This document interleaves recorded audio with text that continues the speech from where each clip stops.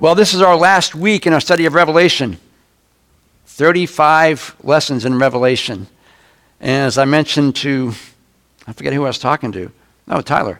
This is by no means an exhaustive study on Revelation. There are volumes and volumes written about this book. So if you want to study more, I can point you to a bunch of good books to read about it. Well, if you remember back to the beginning of this book and throughout the series, I've mentioned why we take our time with this book. Because even though we study it now, most of the stuff we're reading isn't going to happen until we're gone. So it's not even going to affect us. But the Bible says in Revelation 1:3, we keep repeating this verse, it says, God blesses the one who reads this prophecy to the church. And he blesses all who listen to it and obey what it says. Why? For the time is near when these things are going to happen. Now, we're going to learn later the word near, it means imminent. And for God, a year is 1,000 days, 1,000 days is a year. So what we may think takes thousands of years for God is a day. It's been 2,000 years since Jesus died and rose again. Well, that's one day for God. So tomorrow might be the day.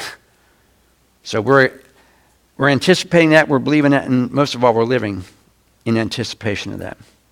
And this last chapter kind of reemphasizes that part. Christ is coming soon. Now, do we live that? Do we believe it here? But do we really believe it here? In other words, we live every day believing that God can come back right now. Right now. Now, we ended last week describing the beauties and the unimaginable images of what heaven will be like. My old pastor used to say, if there was a rocket ship up front right now to go to heaven, who would want to be on it? And half the people raise their hand, half the people are like, yeah, I want to go now. Others kind of want to hang out until life goes on. And as a young parent, I used to think, Lord, let my kids grow up, and then you can come back. But I've changed that. If my grandkids, Lord, you want to come back today? I'm good with that. Take the kids. Take us. Chapter 22 concluded that thought and gives us some of the last notes of the end time. Revelation 22, verse 1 and 2 says, the angel showed me a pure river with the water of life, clear as crystal, flowing from the throne of God and the Lamb, coursing down the center of the main street. Now, we mentioned earlier that the water of life was symbolic of what? The Holy Spirit, right?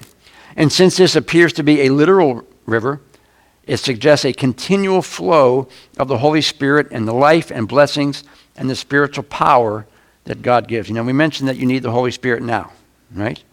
You're going to need the Holy Spirit then. And the Holy Spirit is going to be continually flowing in you and through you. So you'll have, now, we talked earlier in our worship practice about being slain in the Spirit. How many know or experience that, know what that is? All right. So you're overcome with the Spirit of God so much that you kind of lose consciousness, basically. God works in your life. Imagine that you're being conscious in heaven, and that's the power you have flowing through you. That's the perfect power of the Holy Spirit, a continual flow of what God wants to do in your life. So what we have, the Bible says we see through a glass darkly now. We don't see a little bit of it. We don't see clearly of what it's going to be. But in heaven, we're going to see perfectly, and the Holy Spirit's going to have perfect control over our lives. And it reminds us that we will still be dependent on the Holy Spirit now as we are in heaven. Now, the throne of God is in the center of the city, and the river starts there, indicating that the Holy Spirit's blessings are coming from God. The city we mentioned last week is, again, 1,400 miles high. So it appears, and a lot of scholars think that the Heavenly Father sits high. It's 1,400 miles high. So the river flows down from the center of the city. And it's coursing down the levels on the gold streets. My grandkids have this Hot Wheels garage. It's like this tall. And you put the car on the top and it goes down like a garage and it gets down to the bottom. I imagine that's what kind of like this river is going to be like, coursing down through the gold streets, through all levels, touching everyone on every level. Verse 2 says, on each side of the river grew a tree of life, bearing 12 crops of fruit, with a fresh crop each month, and the leaves were used for medicine to heal the nations. Now, most commentators say that there are trees lining the sides of the river, not just one, but they're lining both sides of the river. And it harkens back to the Garden of Eden. Genesis 2:9 says, "And the Lord God planted all sorts of trees in the garden, beautiful trees that produce delicious fruit." And then Genesis 3 says, "And then the Lord God said, the people have become as we are, knowing everything, both good and evil. What if they eat of the fruit of the tree of life? Then they will live forever." And the trees refer to eternal life given to all of God's people. We will live forever in heaven without any kind of change in us. And the word heal is also the word for health. It doesn't mean that people are going to be healed in heaven as, sickness comes and they'll be healed. It means that the trees have already provided perfect health for those that are in heaven. We were talking this morning about, and I hate to do this because I feel like I'm getting old, but when you sit for a long time and you get up from that seating position, it's like you got to re-stretch your legs. We don't have that anymore. You're able to bend down, get back up, do all kinds of things without any kind of aches and pains. I remember back years ago, we did our men's ministry back at our old church, and we would go out, and we went out to a conference once. We stopped at some place to eat, and there was 10 or 15 guys there. And all of a sudden, all these guys started talking about was their aches and pains and the medicine they were on, and all this, I'm like 25 or 30. I'm like, dudes, stop talking. I don't want to hear everybody's aches and pains. Let's talk about what God did at the conference. Maybe you were healed of that. But now I am doing it. But we're not going to be doing that in heaven. We're not going to be sitting around talking about our aches and pains and knee replacements and stuff, because we'll have perfect health. And we won't even remember not having it. And since there's no death, the health provided by God allows us to live forever. It's not like your bodies wear out in heaven. Imagine that. Not wearing out. No sickness, no death, no disease. And even before the fall, work in the garden was enjoyable. Now, obviously I wasn't there, because I don't think working in a garden is enjoyable, because I do all that work and everything dies anyway. So someone's got to tend that garden. I can't be doing that. And it wasn't until after the fall that work became hardship and a toil.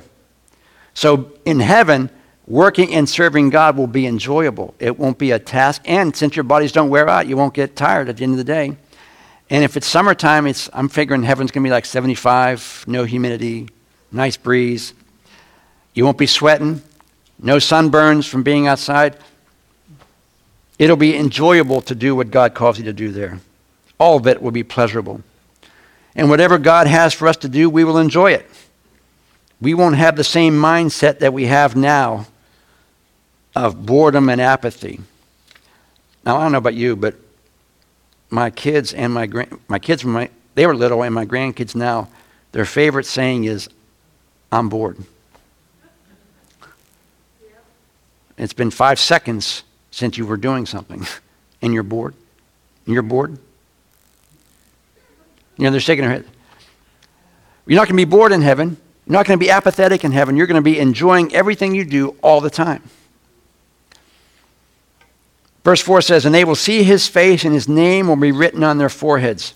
Now, obviously, this is talking about Jesus, because God the Father is a spirit. So you see Jesus face to face. Now, obviously, there was no cameras back then, so we don't actually have a picture of Jesus. But we probably all have pictures of Jesus somewhere in our homes or in our minds. We've seen images of Jesus. There's thousands of drawings and thousands of images, but we don't really know what he looks like. But now we're going to see him face to face, and we will know exactly what he looks like. Imagine how you're going to feel when you see him face to face. I'm thinking of, this is probably a bad analogy, but imagine corresponding with someone in a romantic way. You've never met them, but you're corresponding with them. Dating sites do that now, but used to be you would write letters to a pen pal or something. and you would write them and they would write you back, and now this develops into a friendship, and maybe you want to meet that person to go further with the friendship, and you meet them finally face to face. And you see that person that you've been imagining for so many months or years, however long it's been, and you actually see them. And it's like, finally, I get to put a face to a name, and your love for them goes from there on. Imagine that 10,000-fold when you see them. Now, another example, and you guys are going to experience it. You've seen MRIs of your baby, but you've not seen the baby. And you're anticipating what this baby's going to look like when it come out, right? You already got everything ready to go. You don't know what they look like, but you try to get an image. But as soon as that baby's born and you see that baby's face, man, it's going to just like, it's going to just explode your emotions at that moment. And that's just a human baby and a human parents. Can you imagine what it's going to be like in heaven when you see Jesus face to face? And the name on the forehead indicates that we belong to Jesus and that we have been restored to the image that God created us to be. Now, right now, we're fallen people, obviously aches and pains and all that stuff, growing, maturing and wearing out. But you know what? We're going to go back to the image that God created us to be. We were meant to be created for eternity. Sin in the fall ended all that, but now we're going to have it back and we'll live forever in a perfect body. Trying to image what that body might look like. People ask me, how old will you look when you're in heaven? I don't know. The Bible says we will be recognizable, so people will recognize us. It'll be a perfect body. I don't know what that age will be, if there is even a corresponding age. But imagine a perfect physical body. That's what it's going to be like. Verse 5 says, and there will be no night there, no need for lamps or sun, for the Lord God will shine on them, and they will reign forever and ever. And we mentioned last week there's not going to be any sun, no moon, no need for external light, because God himself will be the light that shines on the earth, and we will not need any sleep. We don't get tired at the end of the day, which, saying the word day, there's no days. Since there's no night and day, it's one continuous day. God will give us all the joys and the benefits and the privileges of being royalty. How many watched the funeral for Queen Elizabeth? All the pomp and circumstance that went on there. I didn't, but I imagine it was pretty spectacular. When we're in heaven, we will be issued crowns, which means we will be royalty. We will have that same designation in heaven. God will, it says, and they will what? Reign with God forever and ever. So we are reigning. We are royalty. Verses 6 and 7 says, then the angel said to me, these words are trustworthy and true. The Lord God, who tells his prophets what the future holds, has set his angel to tell you what will happen soon. Look, I am coming soon. Blessed are those who obey this prophecy written in this scroll. In other words, the angel saying to John, here, you know God's word is trustworthy and true. Look at all the prophecies in the Old Testament that came true, not only with Jesus, but what's happening now. All of them told of the coming Messiah. They told of his death. They told of his resurrection. And if all of those came true, and they've already happened, you can believe that what I'm showing you now is also going to happen. Because what he's showing John hasn't happened yet. It's coming. It's in the future. So he's saying, I know you're not believing this right now. It's not happening right now, but believe it. All the Old Testament prophecies that came true, they should be enough evidence for you to understand that these are going to come true in the future. And he basically ends it by saying, you better obey what's written. In other words, you better be ready. And he's talking to us. That we better be ready. Because don't remember our first verse. He blesses all who what? Listen to it and obey what it says. Romans 13:11 says, another reason for right living is that you know how late it is. Time is running out. Wake up, for the coming of our salvation is nearer now than when we first believed. 1 Corinthians 15:52, it will happen in a moment, in the blinking of an eye, when the last trumpet is blown. Revelation 22, I, John, am the one who saw and heard these things. And when I saw and heard these things, I fell down to worship the angel who showed them to me. But again he said, no, don't worship me. I am a servant of God, just like you and your brothers the prophets, as well as all who obey what is written in this scroll. Worship God. We live out now off of Hanover Road. How many know where Hanover Road is? And I thought 74 was a bad, mean drag. That one is, if not worse, because there were 2 serious accidents that happened, head-on accidents that happened on that road in the past week or so. And I don't know if God was making me think this or what. Imagine when the rapture happens. How many cars will have no driver? And I started worrying about that. What if I'm driving people around? What if I'm driving my kids around, my grandkids around, and I'm gone and they're not? Well, that's bad in itself. But imagine what happens instantly after that. Because I tell you, I take my eyes off the road for a second, and I'm doing this. Imagine no driver. There was an accident. The garbage truck goes down Hanover Road, and if you've been down there, it does this. And somebody must have been trying to pass that garbage truck on a crest of a hill. And we only saw it afterwards. He must have seen someone coming and hit the back of the garbage truck. And it's, 40 miles an hour there. Imagine all the death that's going to happen from that. What if you have a plane that has 2 pilots that are Christians? That's why you need to be ready. You don't want to be here for the carnage that's going to happen after that happens.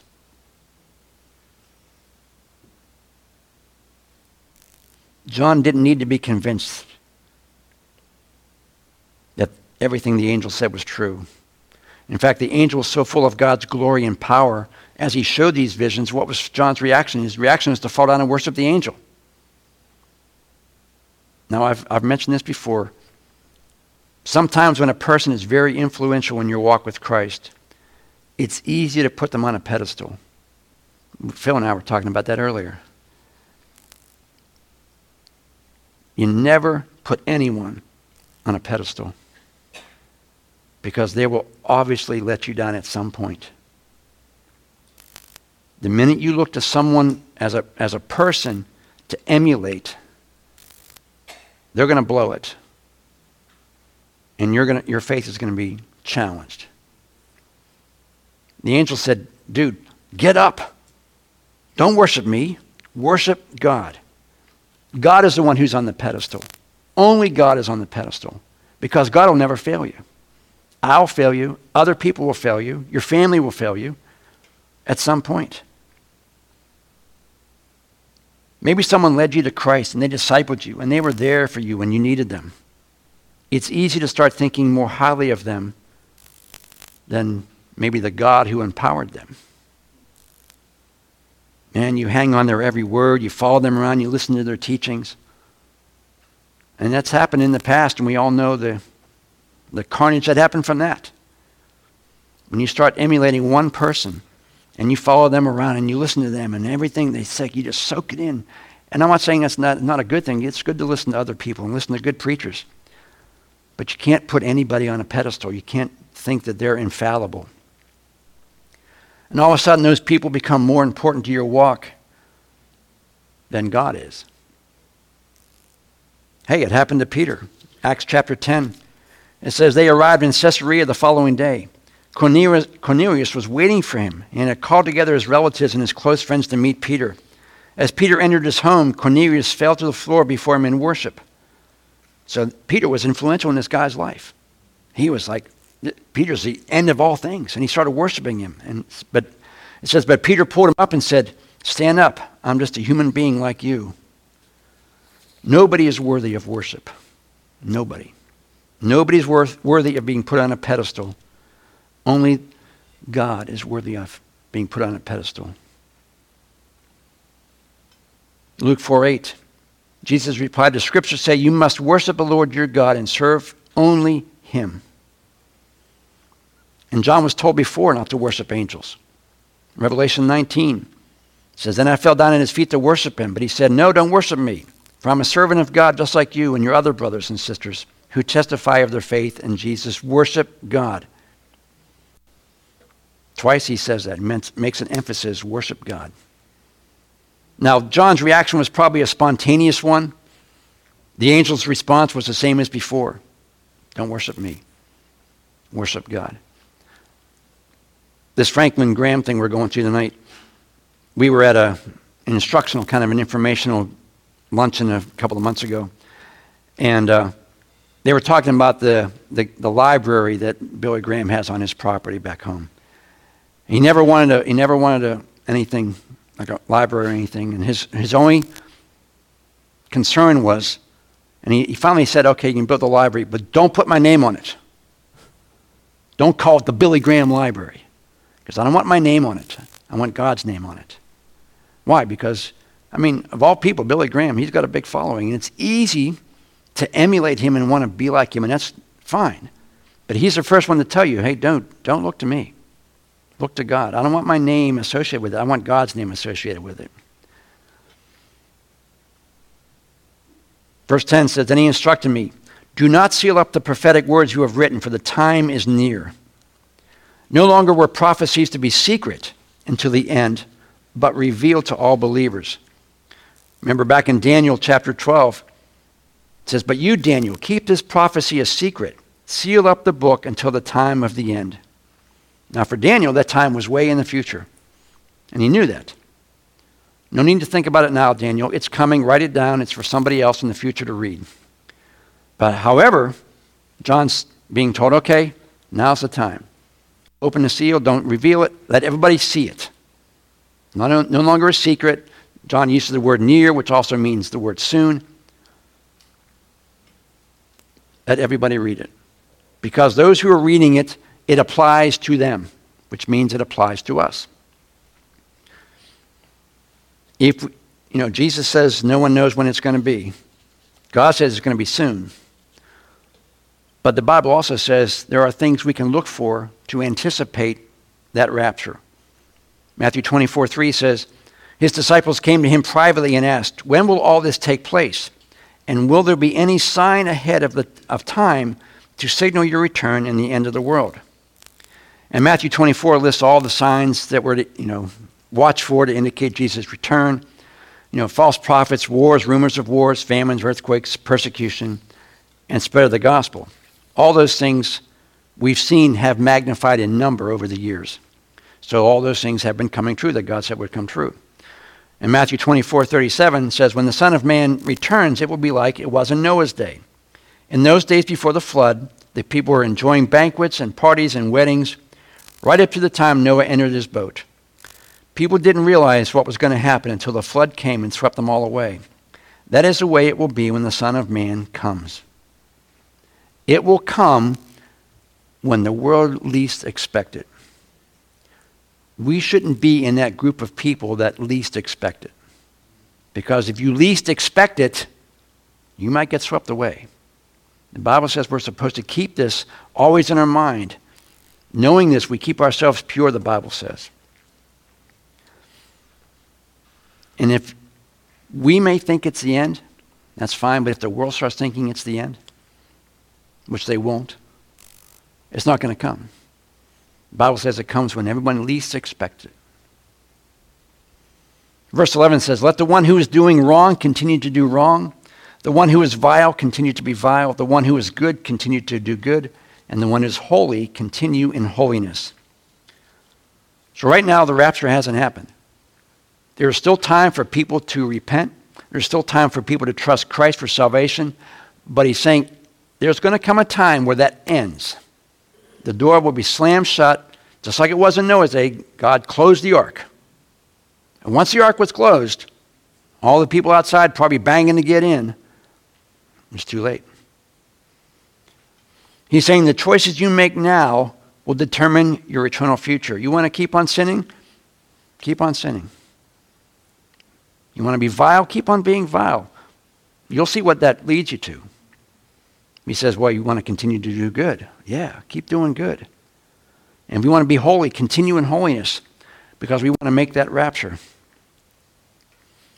If you want to be holy and good, the Bible says keep it up. And God will help you end well.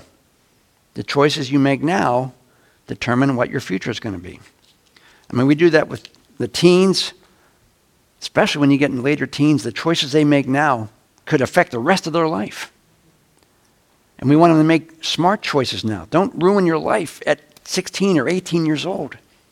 Not that God can't redeem that, but man, there's a lot of baggage you're bringing along with that if you make mistakes at 16 or 18 years old. Verses 12 and 13 says, "See, I am coming soon, and my reward is with me, to repay all according to their deeds. I am the Alpha and the Omega, the first and the last, the beginning and the end." Now, this is the 5th time that Jesus says, "I'm coming soon." And the Bible says if in the presence of 2 or 3 witnesses, you need to believe it. And he said it 5 times. So that means anytime. And as we've heard before, the rapture is a signless event. Nothing has to happen before the rapture happens. Nothing prophetic has to happen. The next thing that's going to happen in God's prophetic timeline is the rapture. So we need to be ready for that. It also can refer to how quickly all these things are going to happen. You know, in the twinkling of an eye, we read, bang. Jesus, in Corinthians, it talks about one, sowing seed, one taken. One sleeping in a bed, one taken. It's going to happen in an instant. And Jesus' rewards will be issued after we have all been judged. It means everybody has a judgment time. How many know that? We all have a judgment time. Believers are going to be at the judgment seat of Christ, and that's where our works will be judged. The things that we do here. Not what we did in our flesh, but we did in the Spirit. What was the motivation and the love that we did during those? When you do things for God, what is your motivation behind it? That's what God's going to judge. There's a lot of people doing a lot of things that appear to be good. What's their motivation behind doing them? Do they do it because they want to get a pat in the back, they want to get recognition, they want to get adulation? The Bible says if that's what you want, that's what you get. You'll get the pat in the back here, but you're not going to get a reward in heaven. But if you do it for God's pat in the back, regardless of what happens here, that's what you get. In other words, you do something for God, and no one recognizes you, and no one appreciates it, and no one really says, good job. You do it anyways because you're not doing it for their approval. You're doing it because God is going to give approval for it. And that's what we get judged on, and that's the reward we're going to get for that. And on the other hand, the unbelievers will be judged at the great white throne judgment. And again, they will be judged according to their works. God says, okay, you think you're good enough. Let's look at the record.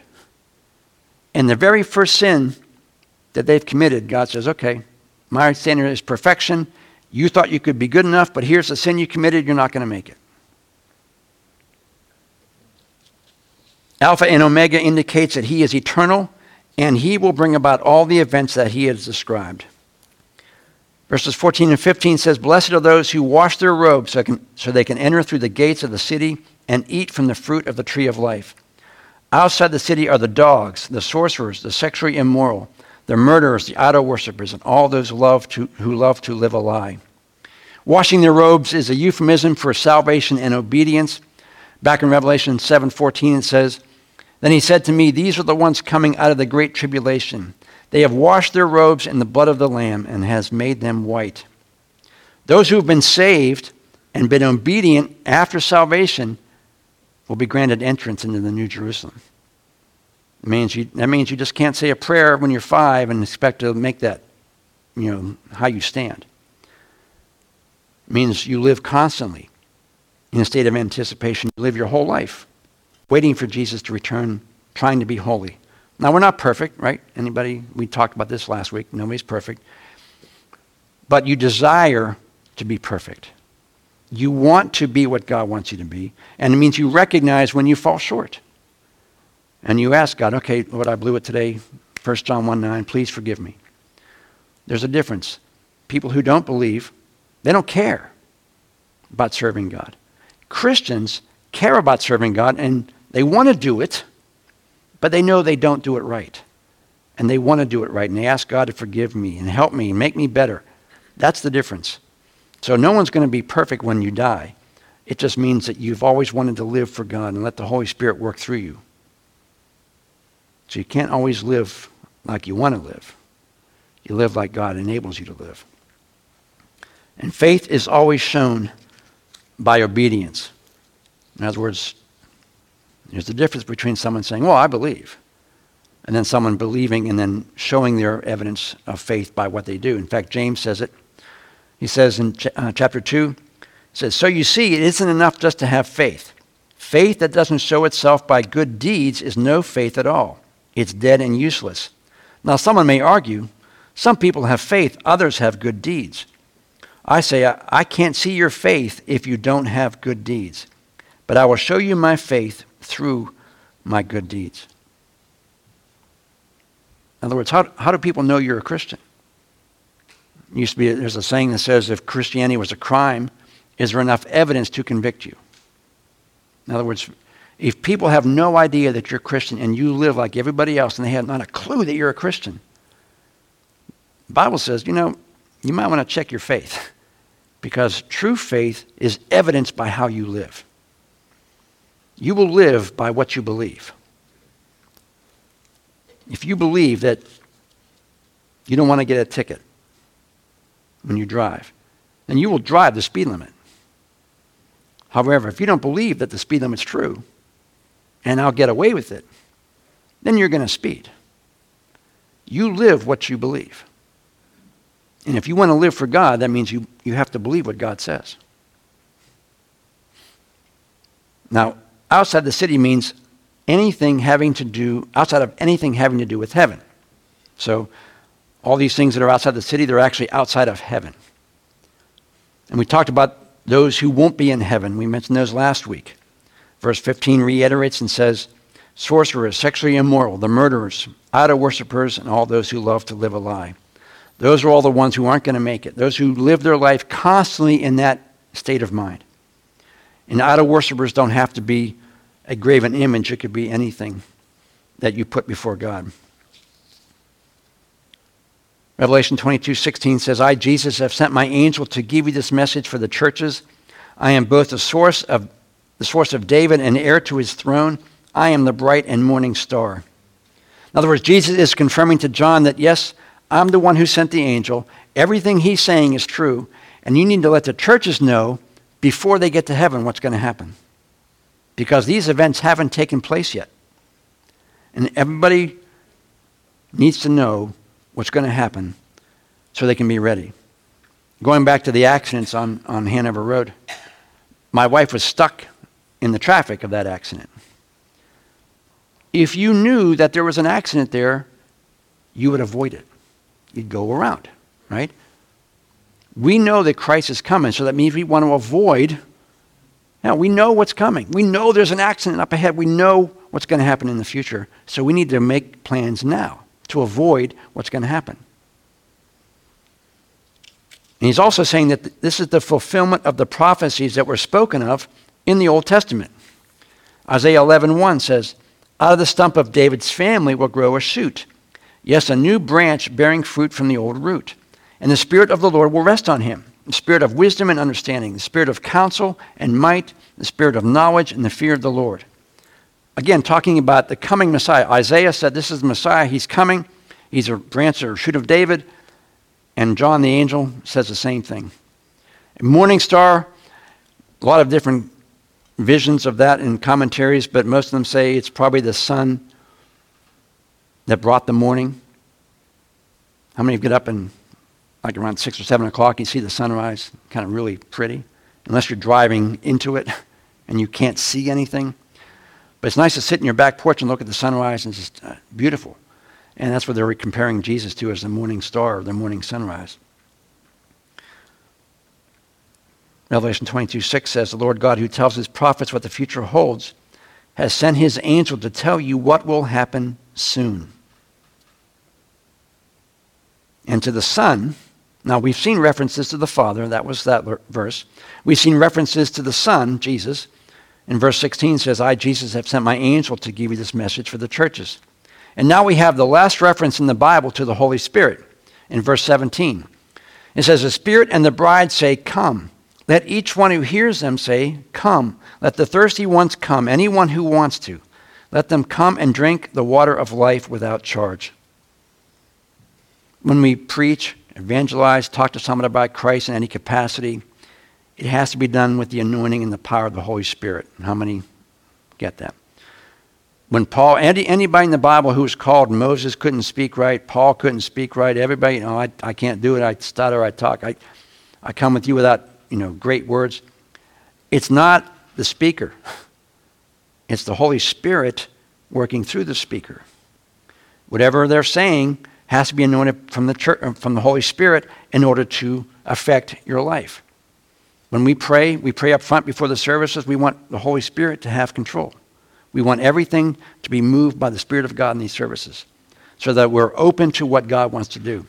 It doesn't mean that God doesn't plan the services and we have an agenda and I have notes, but we always need to be open to what God may want to change in the service. That prayer time, that commentary I said at the beginning about Romans 7 and 8, didn't plan it.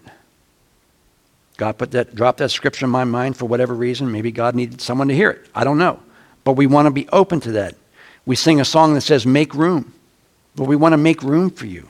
We want the Holy Spirit to have control of this service because this is his service to do what he wants to do. And we're just facilitating God's will prayerfully in a service. The Spirit and the bride must cooperate together. Now, we're the bride, right? The Bible says the Spirit and the church has to work together. If you go out and try to do something without the Holy Spirit, it's going to fail. But you need to have the Holy Spirit empowering you to do what God wants you to do. Now remember, all these events haven't taken place yet. And this is Jesus' last call for the people to get saved.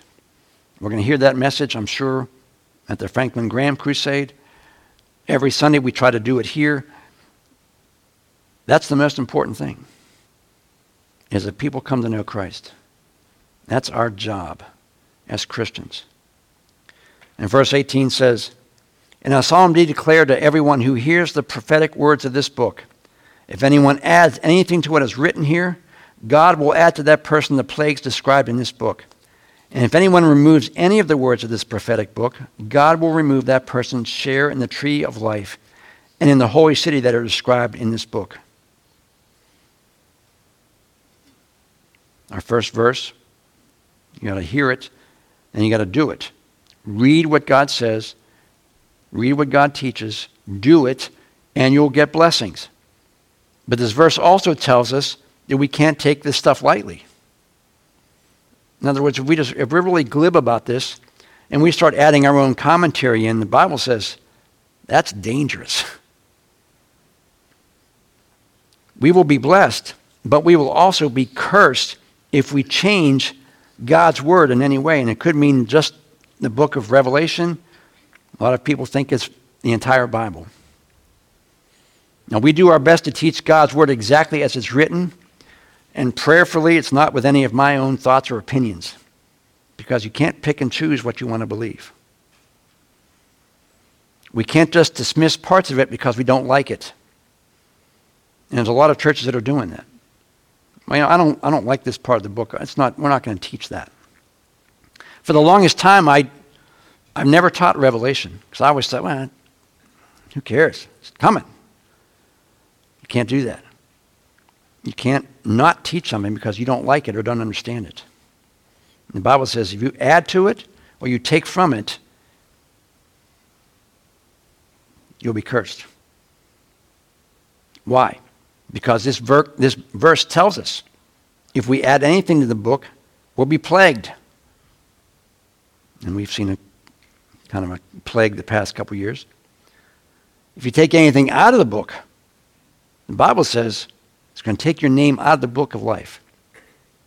So when you talk about people who lose their salvation, some people teach that you can't. The Bible says your name's in the book. God takes your name out of the book. So you were saved and now you're not. I'm thinking you lose your salvation. At the beginning we talked about the signs at the end times. And it says false teachers and prophets are a sign that And we're seeing a lot of today. Now that means we need to be diligent in our study of God's Word, and we need to be sure that we study to show ourselves approved, 2 Timothy, and approved by God, not by anybody else. Why does God say that? Because he says in the end times, a lot of false teachers, a lot of false prophets are going to be here, and you need to be aware of that and be prepared for that. So when they come knocking on your door, you know how to respond. Because if you don't, they will talk you out of what you believe. Because they're very good at twisting what God's Word says. You need to be well versed in what is true. Verse 20. He who is the faithful witness to all these things says, "Yes, I am coming soon. Amen. Come, Lord Jesus." Again, the final promise repeats his assurance he's coming again. And John's reply is how we should all reply. Verse 20. Amen. Come, Lord Jesus. Do you want Jesus to come back now? Or are you happy that he hasn't come back yet? Now, I'm happy in the sense that 2 Peter 3:9, God is long-suffering, not wanting any to perish, all to come to repentance. That's why he hasn't returned yet. He's wanting more and more people to get saved. That's why he's not returned. So yes, in that sense, I don't want him to come back yet. A lot of people I know that aren't saved. But I do want him to come back. I would like to see it in my lifetime, but if it happens, great. If it doesn't happen, I'm okay with that. And this goes back to what I said earlier. How much do we enjoy our lives too much now that we don't want to be raptured? We want to keep on living how we're living. You know, America, I think, is unique in that. Maybe the Western countries is unique in that. We enjoy life now. We don't want God to come back. We're good. But how much the other 9/10 of the world who are living in poverty and torture and abuse and persecution, they can't wait for God to come back. Get me out of this. And I think of Israel, every time God blessed them, what happened? They walked away. Looking at what's happening in our world now, at least in our country, I'm wondering if God's beginning to say, okay, I've had enough. Here's what's going to happen. Here's what you all have wanted, I'm going to let you do. I heard a commentary last night before I went to bed that really scared me. This guy is thinking, oh man, the other party's going to take over and it's going to be great. We'll get everything we've been trying. This is the liberal side, the leftist side. We're going to get everything we've ever wanted. I'm thinking, oh man, if that happens, I believe that's God's punishment. You want it? Here you go. How many countries have been conquered? Not too many. How many countries have collapsed from within? Most. And if we keep going the pace we're going, we're going to collapse from within. And basically, I think God's saying, okay, I'm going to take my hands off. You guys want to do what you want to do? Knock yourself out. See how that turns out for you. We should have the same attitude. Jesus, come back now. The last verse in the Bible says this, verse 21, the grace of the Lord Jesus be with you all. He ends the Bible with a benediction. The assurance that God's grace will be with us until he returns or until we go to be with him. No matter what you're going through, the Bible says God's grace is sufficient for every need. It provides for your forgiveness when we sin. It provides power to live the holy life that we want to live. God gives us what we need if we trust him for it and basically ask him for it. The Bible says you have not because you ask not. Lord, I need your Holy Spirit. Okay. And the last question I wrote here is, are you ready? If right now you knew before 12 o'clock the noon bell struck, you're going to get raptured. Are you ready? Or do you look into your life going, man, I don't know if I'm ready? Would you stand as we close?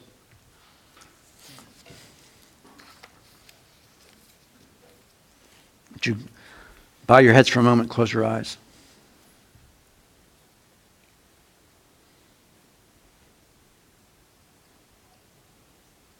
You know, I never want to assume that everybody who attends church is actually a Christian. Because I'm sure, and I know for certain that people who attend church aren't Christians. Not necessarily this church, but maybe. And I've asked the question a number of times in the sermon, are you ready? If Jesus comes back today, or you die today, are you ready to meet the Lord? If you're banking on you being a good person, and that's the extent of your payment or your reasoning, the Bible says it's not good enough. It's not enough. The Bible says every one of us has sinned. Every one. From Billy Graham on down, we've all sinned. And the Bible also says the wages of those sins, if you sin, the wages that you're going to get, what you're going to get payment for is you're going to die. And what he means by that is eternal separation from God. In other words, you want to choose to live without God now, God's going to let you do that after you die. You're going to live in a place called hell without God. He's going to let you do what you want to do. But the Bible also says that the gift of God is eternal life through Jesus Christ. In other words, we can't make it on our own. None of us are good enough to make it. But the Bible says Jesus came down and took the sin, the payment that you and I should pay for that sin. The death that we should suffer because we're sinners, Jesus did it for us. And the Bible says, as many as receive him, not just know about him, but as receive him, those he gave the authority to become children of God. If you're here and you've never received Christ, in other words, you've never really repented of your sin, known that you're a sinner, asked God to forgive you and change who you are, and not make you a sinner anymore. If you've never done that, and you can't point to a time in your life where you did that, the Bible says today is the day of salvation. Today's the day you need to make that choice. You want to make it today. You don't want to wait till next week, because you may not be here next week. Either you die, the rapture happens, or maybe you just skip church, and you lose the chance to do it. The Bible says today's the day of salvation. So if that's you and you want to make today the day that you begin your new life with Christ, I want you to raise your hand.